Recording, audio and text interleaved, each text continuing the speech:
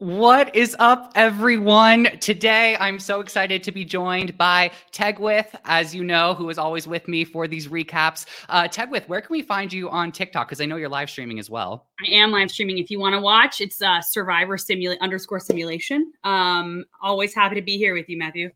Excellent. Right there in our lower thirds as well, as you can see that title right there. And we are also joined by a very special guest that I'm so excited to talk to. We have Doug. You may remember Doug from Survivor UK if you watched that season. It just came out. We did a full review of the season on our channel and we interviewed the castaways there as well. Doug, I'm so excited to have you on today's show. I have to ask, how familiar are you with the Australian version? Did you watch it before you auditioned for UK? Hello, so good to be here, by the way. This is so exciting. I am a huge fan of the podcast, so very honoured to be on again. But yeah, I am somewhat familiar with Australian Survivor. I think I've watched every season, minus the very, very first two, which, are they counted? Are they counted, potentially? We're not talking about 2016, 2017, right? We're talking about before. Okay, yeah. I don't count them. Okay, you don't count them. So I've watched everyone. Me and my partner have watched everyone. And yeah, up to date with this. What a show. You know, even if you are a casual viewer or you don't even, this is the first one you've ever seen, this is just great television. It's brilliant. It is. It's so good. And especially this week too. Oh, we got to get into it. Australia, like it becomes a full-on movie. And a big hello to our members in the chat watching from South Africa. Thank you so much for joining. That is amazing. We do have our live chat open if you are on today's stream. So make sure you are participating in the conversation with us as well. And hello to Ian. Good to see you too. Doug, I think what is so cool about having you on for this particular week is that the castaways experienced a tribe swap, and you yourself had experience with a tribe swap, like a semi-tribe swap, but you and Pegleg, shout out to Pegleg, got moved to the other tribe on your season. So you were in the minority position when the swap sort of happened. What do you think what did you see the castaways do in Australian Survivor that you yourself also did on your season? You know, there are a lot of similarities, and it's amazing how much power you have being in that minority and approaching people as these guns for hire, sell swords that can bolt on to an existing crack, widening that crack. And it puts yourself in such a good position if you play that correctly. I mean, that's what myself and Peg did very well, was put ourselves up as mercenaries. You know, we're 2 votes here. You can pick us up and we'll widen this crack for you. We'll elevate you from the bottom to the top. And it just works so well in these 3 episodes. It's amazing to watch, and having done that myself, it's fascinating. It's very fascinating. Was there anyone that you noticed this season sort of adopt that same strategy? Yeah, I mean, if we go to, I'm trying to think, I'll probably get confused the Rebels and the Titans tribe, because like everyone's kind of swapped over from one to the other. Yeah. But we have the trio of Charles, Valeria, and Winner, who played that very well in episode 7, where they just weren't in any conversation apart from who can adopt these 3 votes going into and kind of settle the battle between Kirby and Ferris. They had all the power there. It's amazing. On paper, you'd think these guys are completely screwed. A couple of conversations and you identify these cracks. And they even admitted it in Tribal Council, how they made it very clear that the rebels are completely divided, and it puts them in the driver's seat. Incredible. Yeah, I think the thing with tribe swaps, I just think it's like, you are obviously sad when you're in the minority of a tribe swap, right? You like go over, you're not with your number one, for example. V wasn't with Viola when she got voted out. And so that's all really difficult, because it's almost like, you know, when you've made these bonds with people, it's almost reminiscent of almost like a blood versus water kind of a thing, where your friends are on this other tribe and you can't do anything about it. It's just like they're over there and you're over here, and you just have to deal with whatever happens. But then in your own tribe, you do have all of these maneuvers that you can make if you do it properly, because very rarely, like that, my big thing is I don't think you ever really want to go into the merge with like a lot of numbers, very obvious numbers. And I kind of feel the same way about the swap, because there are divisions, right? You're living on an island with yeah. people all the time. There are gonna be divisions. Like someone's going to annoy you. You're gonna have all of this stuff. And so when you finally have the ability to be like, oh my God, these people have not been used yet, I might pull you into the realm. The people in the minority actually, the easy vote rarely happens. And it's so interesting to watch from a viewer's perspective, because what, like you said, Doug, what on paper might be a bad thing ends up actually probably being a better thing for you in the long run. Obviously, not all the time, but it's a way for people to make a move. And I just love watching it as a viewer. Yeah. Yeah. It opens the doors. It opens the possibilities. And that's why I think we see so many really huge players. And I know what we're going to talk about the eliminations this week later when we get into that category, but we see huge players get taken out in the tribe swap. And to your point, Tegwith, I feel like I would almost want to be in the minority on my new swap tribe, especially like as viewers. I think we can see, I mean, we definitely see the cracks in the tribe more than someone switching over from a tribe who's playing the game. But like, here's the thing. I feel like that is the biggest risk about being swapped into a minority group on a tribe, is that you have to find the cracks, and you only have a very select amount of time to find those cracks and exploit them in order to benefit your game. So I feel like with a cast like this, like it's not a bad thing to be in the less of the numbers, because as we saw, the minority had the upper hand for like 2 out of 3 of these votes, which was really interesting to see. Yeah, and I think because the first 4 votes pre-swap were huge votes and huge moves, and feathers were ruffled. Divisions were already there. They weren't straightforward votes, so people were at each other's throats regardless before the swap. And if you come across a new tribe, even if you're a minority, but you're likable in the first instance, and you spot these divisions and these sort of rivalries, it makes your pathway a whole lot simpler. Absolutely. And I would also argue, Matthew, that I think maybe it was the minority, I think, had the ability to kind of take over in all 3 of the votes, and it just went slightly wrong in the second, right? Because that Caroline vote, just because Riri wrote down Mark's name, it would have been a tie. And then we would have, I don't know what would have happened, but like if Mark hadn't been written down, maybe Caroline would have gone home. So you even see the agency there even after 1 vote, and it, you know, could go into 2 and could go into more. So it's very interesting to see kind of how that those chips fell, really. And it was almost like an accident that Sarah went home. Like I didn't even feel like intentional. You know what I mean? Oh, that was absolutely bonkers to watch. I mean, I think that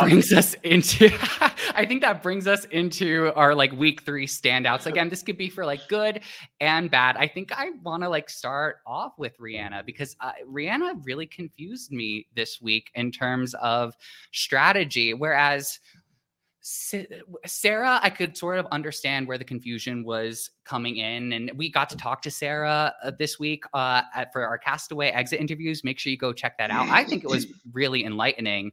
But this was so confusing for me to watch. And I feel like Rihanna, I didn't see Rihanna take a lot of agency in her own game this week. And that's my biggest call out towards her. And another person that I thought actually had a much weaker week overall was Mark. I think he was on such a quest for revenge this week that it really sort of caused a big blind spot in his game. I think those are 2 very good. And here's the thing. When we saw the votes being read at the tribal council where Sarah went out, Rihanna looked like she was like, oh, damn. Like it looked like she was like, oh man. And that's never a good thing to have, obviously, to have happen at tribal council. And it just felt like there was a lot going on, and then she just wasn't really able to kind of find her footing. And like you said, I kind of agree with Mark. I also, let me just say, I love Mark. But I also think like if I were out there, I'm pretty sure I would do what Mark did. Let me just say, like, if somebody burned me, I would be like, I don't know. And I think it was very interesting and very telling that the middle-aged mafia felt so secure with Mark. And they were like, yeah, no, they're lying. He's fine. He's on our side. Yeah. And that was so interesting to kind of see that Mark was able to get them to think that. And then And I also thought it was interesting. I love Caroline and I loved her this week. And she's one of the standouts also. I think, we didn't see much of her in the first week. And I loved how she did so much this week. I thought it was super interesting. But I also will say in episode 9, I was like, she was mad that Mark lied. And I was sitting on my couch going, Caroline, you did the exact same thing to him like last week. But I get where they're both coming from. I was like, girl, you did the same thing. So those are some of my side thoughts. Yeah, of course. I mean, that's where and I'm curious to hear from your perspective, Doug, like with Mark in particular, to your point, Tegwith, that's how I was feeling about Mark. I was like, but you and Viola were about to pull the plug on Caroline. Like it was going to happen. So I thought that the reaction after it happened to him, like I was like, all right, we gotta think of a new plan here. And we have Ian in the chat who poses a very interesting question. Do you think it's better to flip if you're in the minority or stay strong with the people you came into the swap with? I actually have an answer for this, and I hope it makes sense in my opinion. But Doug, I definitely want to hear from you. I feel like if you're the first group to go to tribal after a swap, I feel like the majority, it might be better to stay as a majority, because chances are if you're in the majority on one tribe, you have other people from your original tribe who are in the minority of the other. And if you swap it around and take out one of your original tribe mates on your tribe using the swap as an excuse to, if the other tribe loses an immunity challenge, they may take revenge on someone who you were working with. So that's my thought and theory about it, but I'm curious to hear your perspectives as well. Yeah, I mean, just going back to Mark, I guess I'm a huge Mark fan. I think he's been playing so well, and I think when I went into the game, I always thought if you let your emotions get the better of you, you're going to put yourself at risk, and you might make a bad decision. And I think it happened with sort of Garrick in the last episode as well, where you get too emotional and you become clouded and kind of hell bent on revenge. You just kind of stick out like a sore thumb. And it was absolutely amazing watching the middle-aged mafia just sort of forget the whole thing happened. And Marcus rolled back in. It just shows how good of a player he is. But one of my kind of takeaways was I think Mark is now he's quite a precarious position, but if he can recover from this, it adds to that CV if he gets for front of a jury. It just sets up a really good story for him if he can get to that final, a potential game-winning, CV if he gets to that far, because he's been playing from all kind of aspects of the tribe, and it'll be really interesting to see if he gets on after this. It's been a tough few episodes for him, I think. I think this is kind of a side note, but I think this is where the longer format really comes into play, and you can see how it benefits people's games, because in the American version, right, 26 days, these tribal councils are happening so quickly. They're happening like bing, bang, boom, Whereas in Australia, they have so much more time to kind of get over these things and move on. And it's not so fresh in their head. Now, granted, we had a couple people who wanted revenge and wanted to get people out in these last 3 episodes that we saw. But I do think that you have more time to make up. So while I do think that Mark is in a precarious situation right now, I do think Caroline is a very smart and strategic player. And I think that she's not as motivated by revenge as maybe he was. And I think that there is a way for Mark to kind of gain that ground that maybe he's lost back because there's more time. Now, had these tribal councils been like so closer together and they're not so spread out, I feel like it's a lot more difficult to gain that ground back. And so I just think there's more time to kind of forgive and forget in Australian Survivor than there is maybe in the new era of Survivor, which, I mean, I don't know if this is accurate, but it's just kind of the way I picture these like longer format, which is what I prefer, because I think you see more interesting dynamics come to play, and it's not just kind of like a go. Do you know what I mean? Yeah, totally. I would absolutely agree with you, Tegwith, there. Like, I think it gives, to your point, more time for people to experience the highs and lows of the game. And I love a player who dominates from start to finish and ends up winning. Like, that is an amazing story. But I also I love the underdog, and I love, seeing people have their real journeys of just going all over the place in terms of their ranking in the pecking order on their tribes. So, I mean, I'm not mad that some of these players that we're talking about are having maybe a weaker week than they had last time. If anything, it's just part of their character evolution of the game. Doug, remind me, how many days was UK? UK was 34 days. It's a great length. Checking just then. Do you know, we're at day 20 in Australian Survivor. How crazy is that? I know. Yeah, the show goes on for ages. I had that thought. I was like, if this was US, we'd be 6 days away from the end. Yeah. That's insane. And in that last episode, Garrick was saying, like, I've been wanting to get Kirby out for weeks. And my first thought was like, weeks. Okay, Garrick. And I was like, oh no, he actually means weeks. Literally. Like, they've been there for weeks. It's crazy. What was interesting about the last episode was the immunity challenge that they did was the first immunity challenge that we did on UK Survivor, which was the barrel hold. I think they kind of held it down a sort of waist height. I think we were kind of up ahead of us. But it was the same sort of weight. It was 25 kilograms. And I think we lasted just over an hour. And these guys are 20 days in, haven't eaten in nearly 3 weeks. And I think they got to about an hour. So there are strong guys out there, they're a strong bunch of competitors, and they are desperate to not go to Tribal Council. They're beasts, all of them. It was incredible to watch. I'm not gonna lie. Yeah, it was a good one. Valeria was in there how long, and she was holding up half of her body weight. Like, incredible. Like, truly, everyone out there is so strong. It's incredible. And Charles with the 2 barrels and the other tribe cheering for him. I loved it. Tegwith, I thought of you. I was like, oh, I was screaming. So, Charles is my winner pick. I'm obsessed with Charles. Nice. I love him so much. And the fact that Charles was like, did you notice that at the end of the challenge, he was holding them longer than everyone else? He was like, it wasn't me. I'm still up here. And everyone else was snapping. He's like, I can do another couple minutes if you want me to. That's right. Like, Charles, I love you, man. You are. Tegwith, I've listened to you in this podcast, and I remember you saying you want all the Titans to win, and I'm totally with you. I love that Titans tribe. I think they're all just so great. They're so good. If there's some way we can get them all to win, then we'll figure that one out. Let's figure it out. We'll get together after this. We'll figure it out. It's so funny because they are like, if you were looking at Titans and Rebels, they are technically like what would be on paper what you would consider the more dominant tribe, but they're like, it's just like, they're so fun. I like their personality so much. We have some of our viewers in the chat. As for their cast standouts, we have one for Caroline being the standout for this week. We also have a shout out for Jaden, which, Nathan, I agree. I really like Jaden a lot. And his laugh is so contagious. I love it.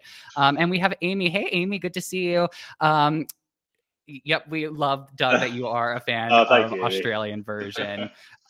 You and Chris were Amy's favorites in UK. Oh, good stuff. Thanks, Amy.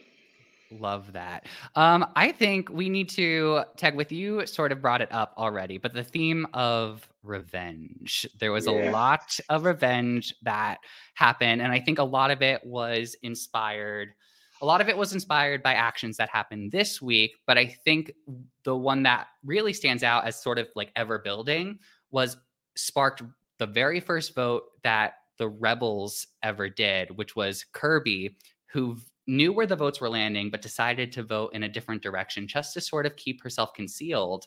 But it ended up really rubbing Garrick and Ferris the wrong way and started this rivalry, especially between Ferris and Kirby. So, I mean, this was interesting. I think we're also sort of getting into our rivalries section as well here, but this was fun to watch. I like that there was a Titan versus a Titan in Caroline and Mark, and then a Rebel versus a Rebel with Ferris and Kirby. Yeah, so it's very intriguing to me because I don't have very few like negatives about Australian Survivor, but it's that the ads are always very like who's gonna dominate, like blah blah blah blah blah blah, and I'm like, okay, so part of me is like, that's not gonna happen if like they always like say it's going to happen, whatever. So I was always like, are these actual rivalries? But I love that it just seems like they're all obsessed with the other person. Like they can't help but thinking about the other person. And it brings me to the Titans, or the new Titans tribe, with all of the rebels on there. And Eileen was just like, guys, can we just please? She was really the like person who was like level-headed and was like, guys, can we just need to get it together? And then all that needed to happen was one person said something to one other person for it to like disintegrate into getting Garrick out. And so it's just so interesting to see how this happens, because when these long-standing rivalries, based off of, revenge or whatever, are there for such a long time, it does not take a lot to spark that. Like, it's just one small little thing to ignite it all into, something else big happening. And I was kind of shocked that ended up being Garrick. I'm not going to lie.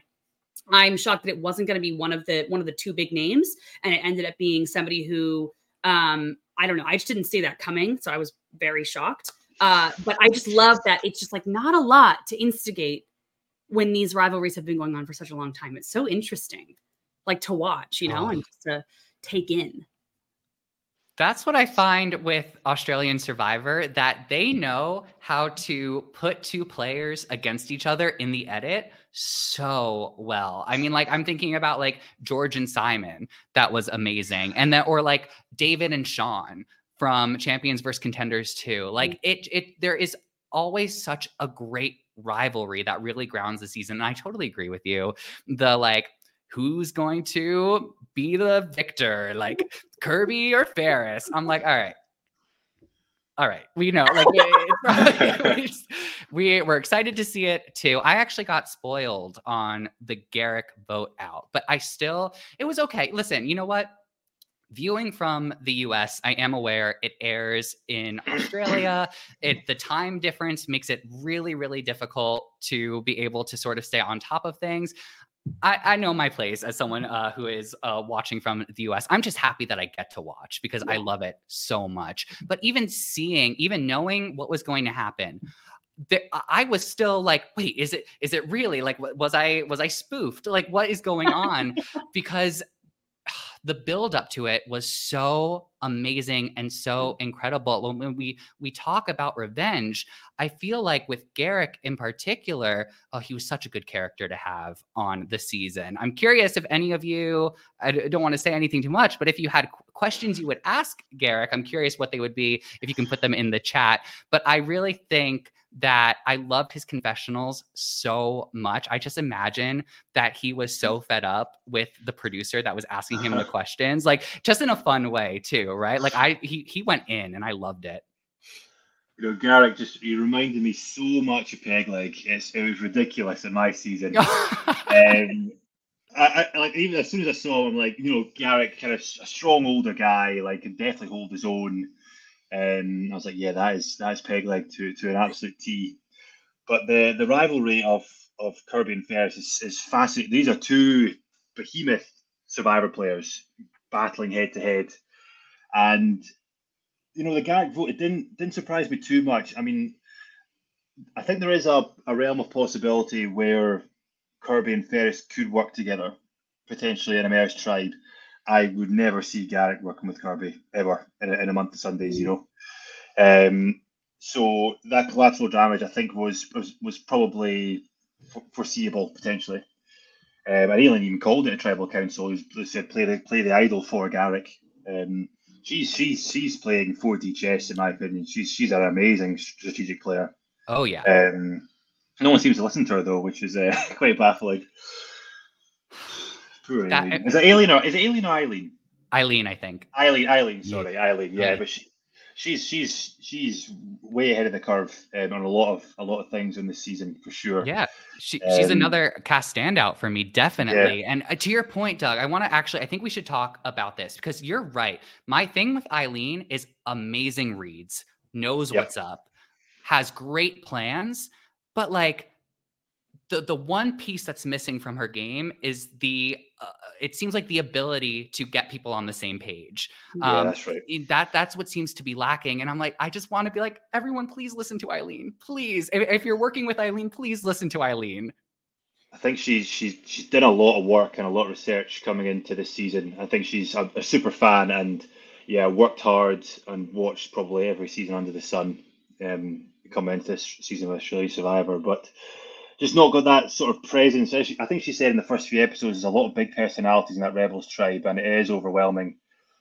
Hopefully, this could be the spark that people might step up and say, yeah, we probably should listen to her going forward, because she's been right most of the time. Yeah, her reads are. I mean, I think she's really incredible to watch, because I feel like we've all been in that situation, like in a group project in school, where you're just like, guys, if we all just do this one thing, it'll happen. We'll be on the same page. We can move forward. And then everyone's like, no, I've got to do this and I've got to do this. And you end up getting a C on the project because you didn't listen to the one person. Like, I feel like Eileen is the one who's just like, if we just do this, if we just keep moving forward, we'll get there. And I think it's also the interesting thing about Australian Survivor is the editing is so different, because like I think in this last episode is one of the first times we'd really heard from Charles in a while. We hadn't really heard from Eileen that much. We didn't hear, like, I don't think we got a single confessional from Scott until episode like 5, yeah. 6 or something like that. And so it's always really interesting, because all of a sudden you'll be hearing from somebody that you haven't heard from in a while. And you're like, oh, right. Like they're here to play too. And they're playing it really well. And so I love when we're able to kind of get that more information, because you're right, Doug, like she did say that a lot of these people have really big personalities. Like, I mean, you got to give airtime to Kelly. You have to, it's Kelly.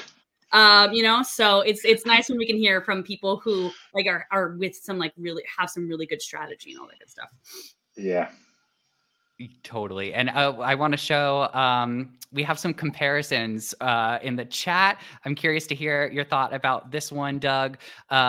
Kirby has the magic social game everyone wants to work with, just like Tanuke. Yeah. After seeing Kirby's game, what do you think about this? Yeah, absolutely. Tanuke was a seriously great Survivor player. Had a lot of people wrapped around their finger, and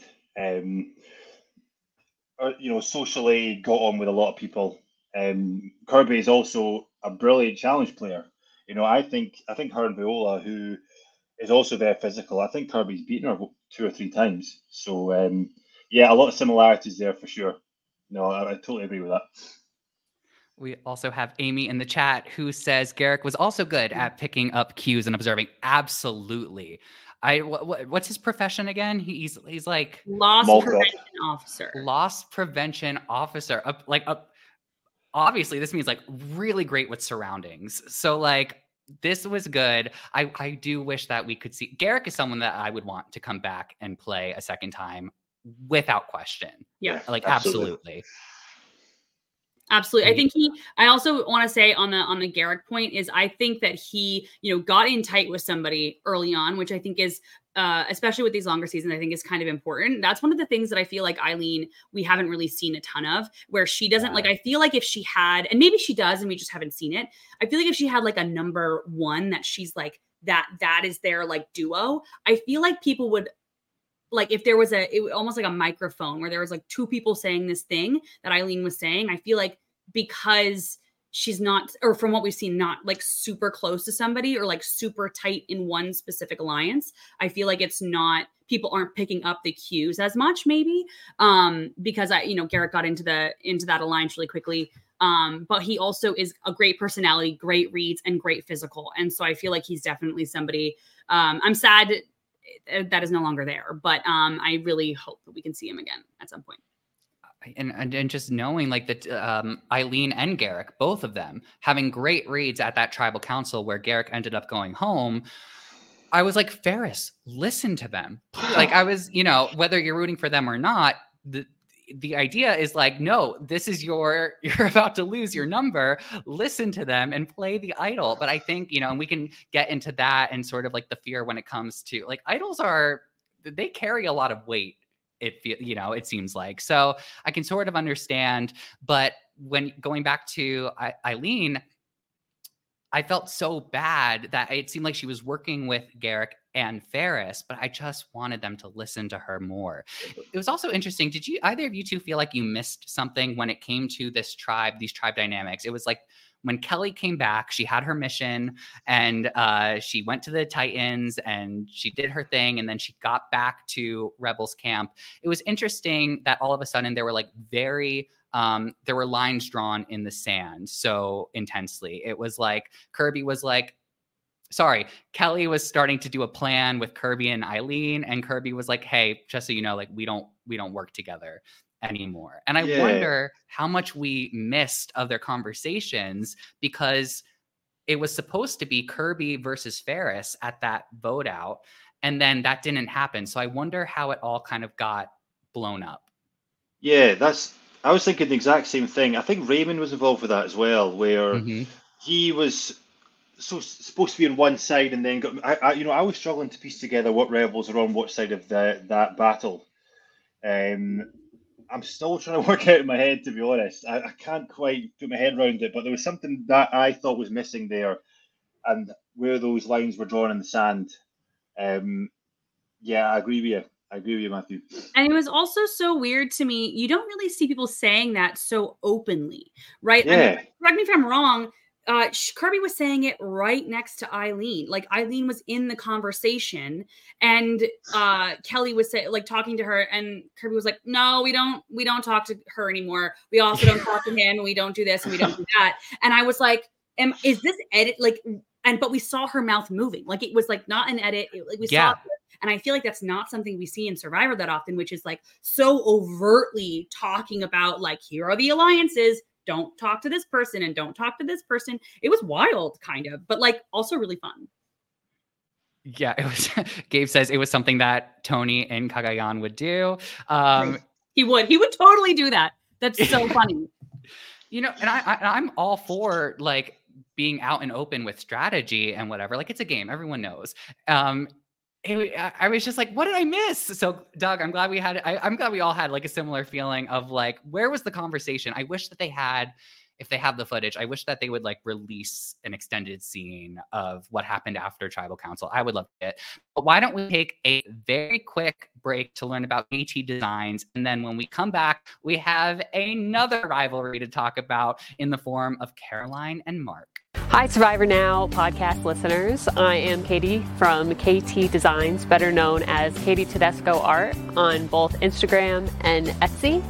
I have been designing and selling Survivor products for over 7 years at my Etsy shop, including replicas like hidden immunity idols and Survivor trading cards with all of the players' stats on the back. I am so grateful for Survivor Now for giving me this shout out and helping me reach even more superfans. I love listening to their podcast. So if you are looking for some really unique reality TV products for yourself or to give a superfan in your life, come check out my Etsy shop at www.etsy.com/shop/KatieTedescoArt.com. Right. And I want to show this comment from Gabe as well. Just happy getting to watch the international seasons of Survivor. I'm with you, Gabe. I'm with you. Absolutely. Okay. So we already started talking a little bit about Caroline and Mark, but what this led to was so much at their tribe. Originally at the tribe swap, it was like, oh, the middle-aged mafia, they're all still together. That's amazing. Oh, and they have Viola, like amazing, great. Like Mark is set. But oh boy, was it so sad to say goodbye to Viola at this tribal. And this is where, when I talked about Mark earlier today as a cast standout in an unfortunate way this week, I was so curious to hear from, we also chatted to Viola in our exit interview, so go check out that as well. Like, I was so curious about how much conversation they were actually having, because I wanted to get a sense for how much Caroline was actually listening in or actually sort of like seeing their conversations play out. And were they being obvious about the fact that they were about to, clearly they were, that they were about to possibly flip. So it was interesting to see the conversation between Viola and Mark play out, where they decided against flipping against the original Titans.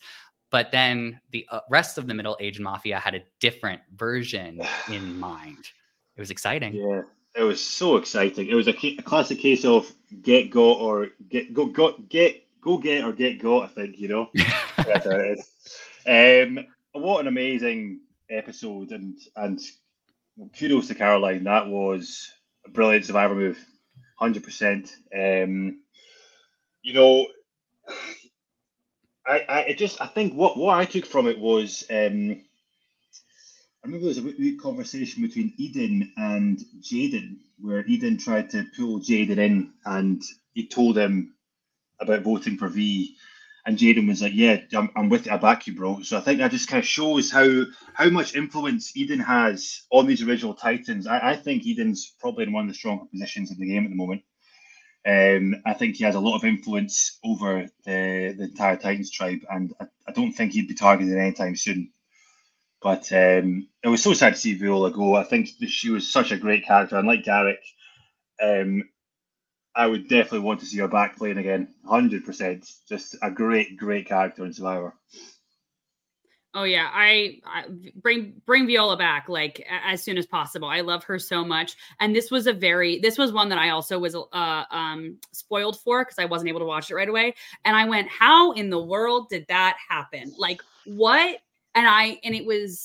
I was so shocked that it happened. And here's an interesting thing, Doug. I think you probably would have a good idea on this one because you played. But how is that a good strategy, Caroline's strategy of getting out somebody that you think somebody else is closer to? Like, is that a good alliance? Like, what's the word I'm looking for? Like, not whatever, but it's just like, is that the way to do it? Because, we've seen it in other iterations, like, where it's actually worked and the person kind of cozied up to the person that it ended up working, but obviously it didn't work here. So it's a very tricky kind of situation. And I would love to get your thoughts on that move by Caroline and the middle-aged mafia, that they just assumed that Mark would be like, yeah, okay, I'm back. I guess I'm back over here. It's so interesting, right? It's like they got rid of V to kind of bring back Mark back in, which, on paper, it sounds... It kind of makes sense, but it kind of doesn't, because would you not expect some sort of backlash for this? They might have underestimated how close they were, or if maybe V was digging her claws into Mark potentially. Mm-hmm. But that was a genuine relationship. That was a genuine friendship that they might have underestimated. They might have thought that they got in before that true friendship formed. But they split up a genuine friendship there. And I don't think they expected the backlash. I don't think they would have expected Mark. Clearly, didn't expect the Mark to come back and try and blindside them for sure. Mm. But it was, to eliminate a threat out of the game, then kudos to them. Well played, And this is so different from the season I played last year, where if you were good at challenges, if you were physical, then you bought yourself more time in the game. Challenge strength was a huge thing in Survivor UK. But since the first vote with Frankie going out, that doesn't seem to be the case at all. It's fascinating to watch. If you can't hide behind being physical anymore, it doesn't work in this season, this iteration of the Chilean Survivor.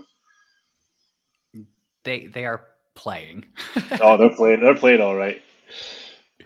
I will say with this, it's the fact that we did see like video evidence that Viola and Mark were chatting about when the right time to target the middle-aged mafia would be, in particular Caroline. So it was reminiscent of the Shawnee vote out during Heroes versus Villains to me, where there was a conversation between Shawnee and Liz where they were like, I guess we have to wait one more week to target George, only for George to target them that week. So that's what where my mind was sort of going. But I will say, I don't think the middle-aged mafia took into account that Mark's actual number one alliance was Val and V. And so I feel like if Val and V were more of Mark's secondary alliance, then maybe their idea would make sense. Like maybe at that point, it would be like, okay, I'll just come back to all of you because the three of you is who I was with anyway. But because he had that huge friendship, and he made it very clear to Viola, like, you and Val are my number ones. He found the idol with them. So like, I think it was a really good move to do. However, the alternate that I was thinking about, I don't know why they didn't. Okay, I do know why. I just kind of answered my question, but I think they would have benefited more, or they would have had less risk of being blindsided when Sarah ended up going home if they took Mark out now, because I think they could have replaced Mark with Jaden, who seems to already sort of be a number for them. Feel free to disagree with me in the chat, but that's what I sort of saw. And I always wonder the strategy tag with, to your point, like, if you want to weaken someone, why not just vote them out of the game? Yeah, I mean, that's a good point. Just sort of like finish the job, I guess. No loose ends. Yeah, because I guess Jaden and Eden seem very close, and Jaden's on his holiday. To be honest, he'll vote whatever you tell him. He's one of those guys. What a great character. Love him so much. But yeah, I mean, I don't think he's done much strategically, to be honest, apart from follow orders, which is great. But he could definitely slide in that hole, certainly, Matthew. Yeah, I do. It's one of those things where I feel like the reason why they didn't go for Mark is because, Eden, number one, I'm correct me if I'm wrong, but I'm pretty sure Eden, in his mind, Mark is Eden's number one.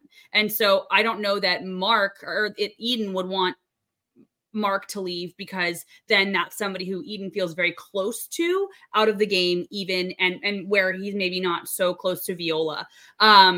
Well, obviously not, he voted her out, but but so I do think that played a part into it. And I really think that it's a very tricky situation, because, when you blindside somebody, you never know how they're going to take it. Like, for example, we go back to that vote where Kirby and Rihanna voted, split the vote with and kind of blindsided, Garrick and Ferris, right? You never know how they're going to take it. When Kirby did that in that episode, I was like, I don't know that you're going to want to blindside your alliance like this, because how can your alliance, trust you in the future if you're not willing to get your hands dirty as well? And so it's one of those things where it's just like, you never really know if you are working with somebody and you're trusting them and you want to continue to work with them and continue for them to trust you. It's a huge risk to do this, because you just never know how they're going to take it. And I do think it's better to do it in a game such as Australian Survivor, or even UK Survivor, where it's a longer game, versus American Survivor, where it's 26 days, where I just don't think people have enough time to get over it. And the one thing I really want to add to this is I really wish Doug had maybe taken a step back and been like, you know what, my goal here is revenge, and do kind of like a Jeremy, where Natalie, when San Juan del Sur, where, her sister gets voted out first and she wants to kind of avenge, and just like plays the really long game, and doesn't, obviously she wasn't on a different tribe, but like doesn't go for that revenge right away. And the revenge ultimately is, she won. So, you get my twin out, I'm going to win the whole season. And I really wish Mark would have been able to be like, you know what, you got out my number one. That's crazy. I'm going to get revenge, but it's going to happen in 20 days. It's going to happen in 15 days. Where he's kind of like, or, much better with Liz. Like Liz's, you get Shawnee out, Liz, it's like, yeah, okay, you get Shawnee out, fine. I'm going to win the whole dang thing. Okay. So I really wish that would have happened. But like I said in the beginning, I am very interested how he's going to gain, if he's going to gain back any of that trust or anything. Caroline says she's got big things for Mark. But it's just a very, when to do the revenge, I think, is a very interesting thing in Survivor, because, you might be able to forgive, but you might not be able to forget, Yeah. Absolutely. And Gabe says Mark should have waited for revenge. I kind of agree, Gabe. I do. I'm curious to see. There were errors. There were a lot of errors in these past couple of episodes that I felt with Mark. Tag with you just inspired a thought that quickly went from my brain. But it was that they got Shawnee out twice. And Liz was like, oh, yes, I'm just going to go ahead and win the game now. It was like, I did not like that jury removal. And we have to talk a little bit more about like Caroline's. They're really making her out to be like the villain of like, I don't want to say the villain of the season, but it's so fun. Like it is a fun villain edit that I feel that they are giving her. It's like with the music cues, with the eye movements. I love that it sort of became this thing between like the midwife versus the diplomat. Like it's just, where else do you get these clashes of worlds? Survivor. Yeah. No place else. No place very better. good. It's very, very good. I think we also really need to talk about Mark's revenge plan, since we're on the topic, because it leads to Sarah being voted out. And we got to dissect this, okay? Because this was... Again, we spoke to Sarah, and I actually found it very enlightening in terms of where her thought process was. Okay, but we have Mark and the middle-aged mafia. He gets them. He's successful. He gets them to consider splitting the votes on Sarah and Rhee. And then he goes to Sarah and Rhee and says, "Let's do Kitty." Do you think, I want to stop here real quick. Do you think he should have told them they're splitting the votes on you at this point? Went back to his original mafia. To Rhee and to Sarah. Because they didn't find out about the vote split until much later from Alex. Yeah, it went round in it was a crazy merry-go-round of plans, and I honestly lost control of what was happening in that vote. To be honest, Matthew, I'm relying on you guys to let me know what happened at the end. No, Doug, exactly, me too. Because at one point it was like I was so focused on that episode, and I was just like, "What is happening right now? Whose name is everybody's name out there right now?" Because I felt at one point we had heard like every single person's name. I felt like that episode was like the closest a viewer could get to like playing Survivor, because when you go on Survivor, you know, everyone says that you hear everyone's name. And in that episode, I was like, I'm pretty sure I just heard every single person's name. I have no idea what's going on. I'm so confused. It was a crazy episode. And I do, like, to your question, Matthew, I don't know. The problem is sometimes if you're trusting someone that you haven't worked with before for the first time, you don't know what they're going to do with that information, right? Like we've seen people, you know, you tell somebody something and then they go run off and tell somebody else, and they do it every single time. Like we saw it a lot in season 45 of Survivor, where they're like, "Don't tell anybody," and then cut to like 10 minutes later, they tell everybody, and so it's like you don't know. I don't know what the right thing Mark could have done in that situation is. Maybe it would have been to tell, because he didn't know how they would, you know, how the middle-aged mafia would take it if the actual plan got out, right? Turns out that they believed Mark no matter what. So he probably could have said it. But I feel like if the actual plan, if they came like in that moment, maybe they were like, "Oh, wait, Mark is actually spilling our trade secrets. Like Mark is actually doing that." So it maybe could have come back to bite Mark. Totally. You know what I mean? Whereas just saying like, "Oh, we're voting this" is different if it comes back, then it's not the actual plan. But yeah, Doug, I'm the exact same way. I'm like, I don't know what happened. Like all of a sudden I saw a Mark name and I was like, what, how did that happen? Like, it was crazy.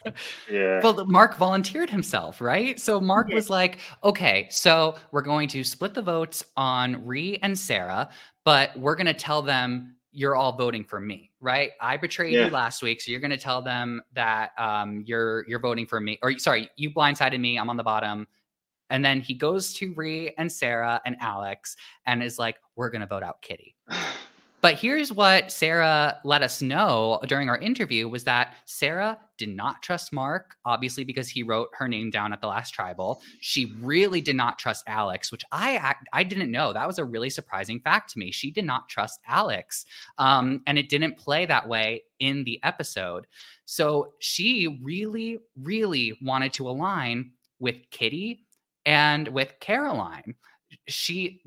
The three of them and Rhee were supposed to have this group of four, and she was really hopeful that that is what was going to end up happening. So obviously, when she hears this plan, I feel like that's what sort of caused them to run back to Kitty to say like, "Hey, Mark's coming after you." But it was also interesting to me that Kitty didn't believe them in that moment too. Yeah. So that was really fun. But it was also odd. Sorry, I keep going. It was also odd to me that Rhee and Sarah chose to do that because they already thought that they were going to be voting Mark out anyway. So if they really trusted Kitty and Caroline, I'm not sure why that information would have to get back to them in the first place. But it was wild. Who did Sarah vote for in the end of that tribal? Caroline. Caroline. She went for it. Right. It was Alex, Sarah, and Mark voted for Caroline. Yeah, that's right. Voted for Mark, and then everyone else voted for Sarah. Well, it's kind of. I'll go back to your point there, Matthew, about Sarah mentioning she didn't trust Alex. I guess I wonder if that ties into. I remember the episode before with the Viola vote. Alex was throwing Sarah and Rihanna under the bus left, right, and centre with the Titans. There might have been something there because he was kind of hell bent on saving. He was going in self-preservation mode, I guess. So that might have been something to do with it. But I remember there was a very awkward moment where I think Sarah came up to the OG Titans trying to find out what the plan was, and it was a very kind of awkward, silent moment where they all kind of looked at each other. I didn't really know what name to say. I was like, oh, I've been there. It's just, you kind of have to go, I don't know. Oh, gosh. It was so funny because that moment exactly, it reminded me of like a school play where people are told to just like stand on stage. And you could tell that they were all like facing the camera, and then they tried to make it seem a little bit more casual than that. So just the awkward, just like tilting of their bodies was very fun to watch. And yeah, Gabe, you have it right. Rhee cooked it and accidentally voted out her ally Sarah. Accidentally? Yeah. I do think it was. I mean, that's where I was giving Tyson. Yeah, totally. Wow. Good call, Tegwith. I think what really surprised me about this, and I also asked Sarah, I was like, did you go into tribal council, you and Rhee, with a name? And it seemed like everything, and she did say like, yes, they sort of locked it in, but I don't know what was going on with Rihanna, where she said, I'm just going to go back to the Mark plan. That just seems easiest. I just think a breakdown in communication there. I mean, there was 3 or 4 plans all in motion at the same time. It might. Yeah, I don't know what the angle was there. It's got to go back to something at Tribal Council, because it was also at Tribal Council where Eden, Kitty, and Caroline, they all were like, okay, don't do the vote split, just vote Sarah. Right? Didn't they? Yeah. So there's got to be. Sarah spoke. Yeah. So there's got to be something where somebody said something to kind of. I honestly think it all changed at Tribal Council, and I have no proof, but I really feel like there was, and I don't remember it like 100%, but I think it was maybe when Sarah spoke, because I think they also panned over to Rhee, and she was like, ooh, like there was like a face she made, and I went, why is she making that face? What's going on here? Because there was definitely something that, I feel like, in modern US Survivor, we don't see a lot of things change at Tribal Council, but I feel like this season we've seen kind of some people maybe rethink some things. I don't think we've seen a change of a vote, except for maybe this one. But I think that, people have been a little bit more open with what they're saying at Tribal Council than I think we've seen in other seasons. Like, I'm thinking about Ferris in that episode where what's her name went home. I can't think of who it was. When PETA went home. I'm thinking, you know what I mean? Like, I'm thinking like those episodes where they're just kind of saying things where it's almost like, do you want people to know your plan? They're just they're putting it all out there, and I love it. It's like great television, but it's scary. It's scary to watch.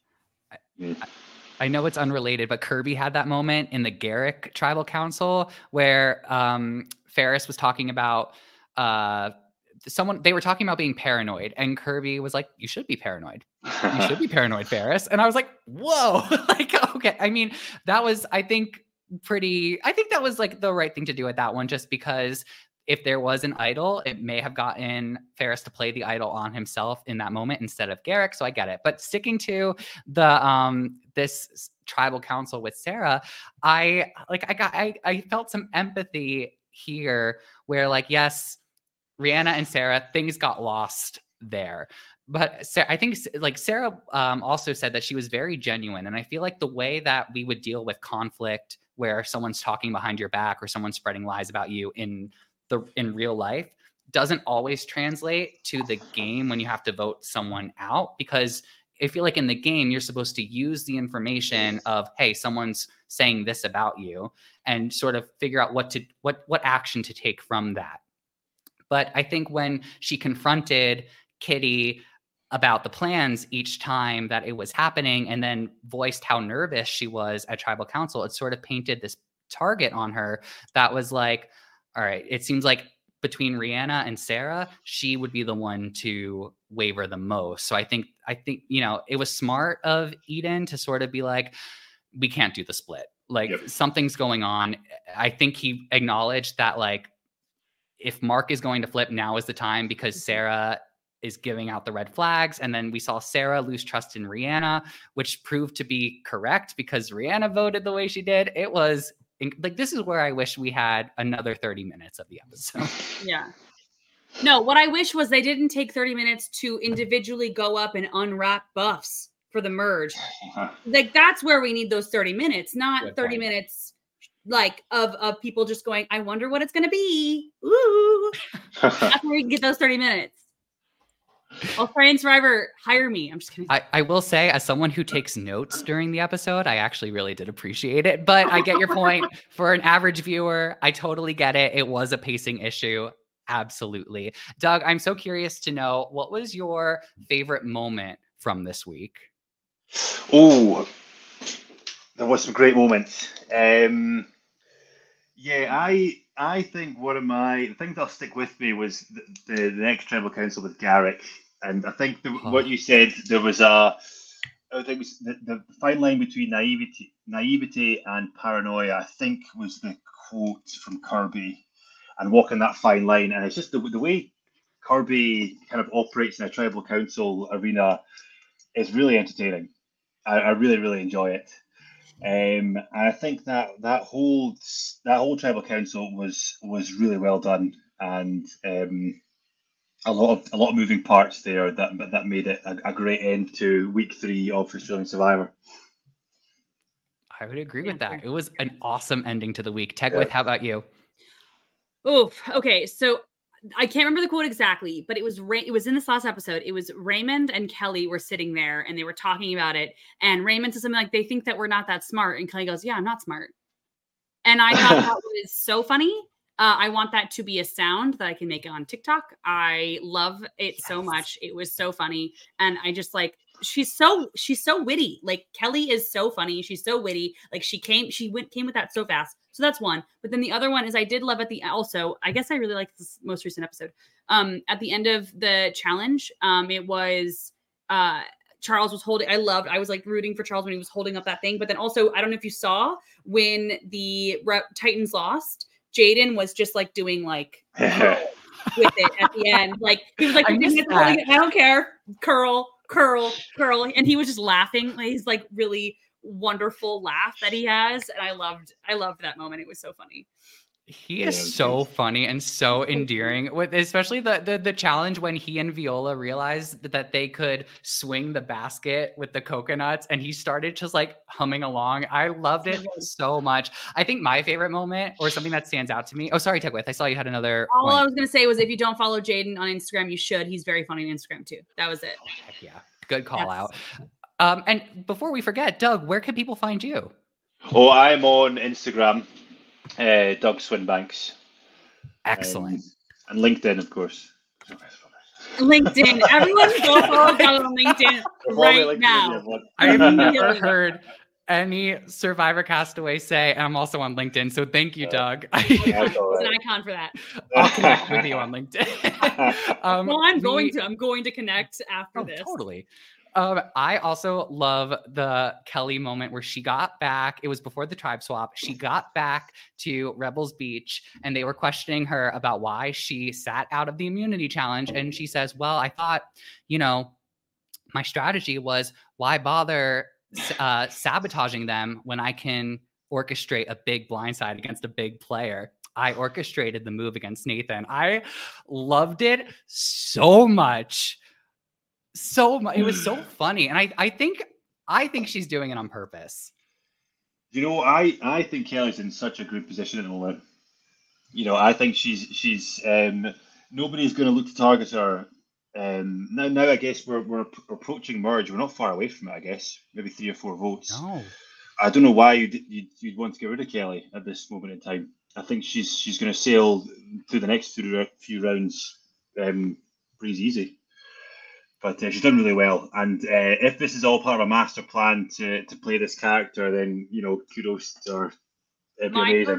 My perfect ending of this season is that Kelly makes it to Final Tribal Council, and she sits there and completely changes her demeanor and is like, actually, that's nothing like me at all. I was playing the character this entire time. I played you.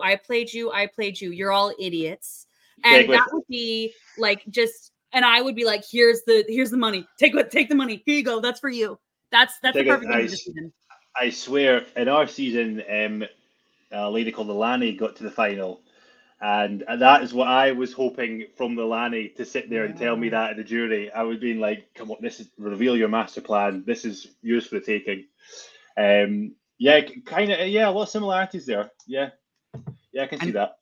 I think that is a great tip for anyone who's going to go on Survivor. Doug, let me ask you this. If Leilani had made it to she did make it to the very end, but if she made up a story that was believable enough about her master plan, even if it wasn't fully true, would you still have given her your vote?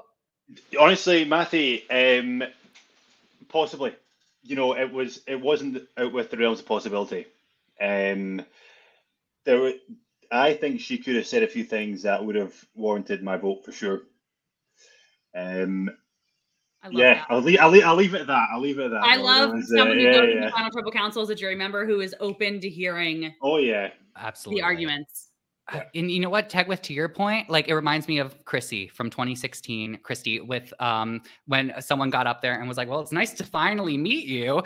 Like, I love it. So I could see that happening with Kelly. Last thing I want to end with, Doug, since you played the UK version of Survivor, I'm curious to know, who from this cast would you play with in an international season? Oh, good question. Great question. I'm drawn to Kirby and I'm drawn to Eileen. Great. I don't know why. I'm very drawn to those players. I think they're just really fascinating to watch, and they're just 2 or 3 steps ahead of the pack, I think. I love that answer. And who would you bring from your season? Oh gosh. I'd bring my buddy Tanuki along. I think we have some unfinished business to take care of on a future season for sure. I'm so happy you said that. I would love to see that. I want to thank you so much for being here to talk through episodes 7 through 9 with Tegwith and I. We're both going to add you on LinkedIn after this, so get ready. And thank you all so much for joining. Those of you in the chat, we really appreciate your support on the channel, and we love getting to talk Australian Survivor and any Survivor with all of you. So make sure you click that subscribe button. Leave us a comment down below, whether you agree with us, whether you do not agree with us. Let us know why. We'd love to have the conversation with you. And we hope to see you all back here next week when we talk about episodes 10 through 12. See you later.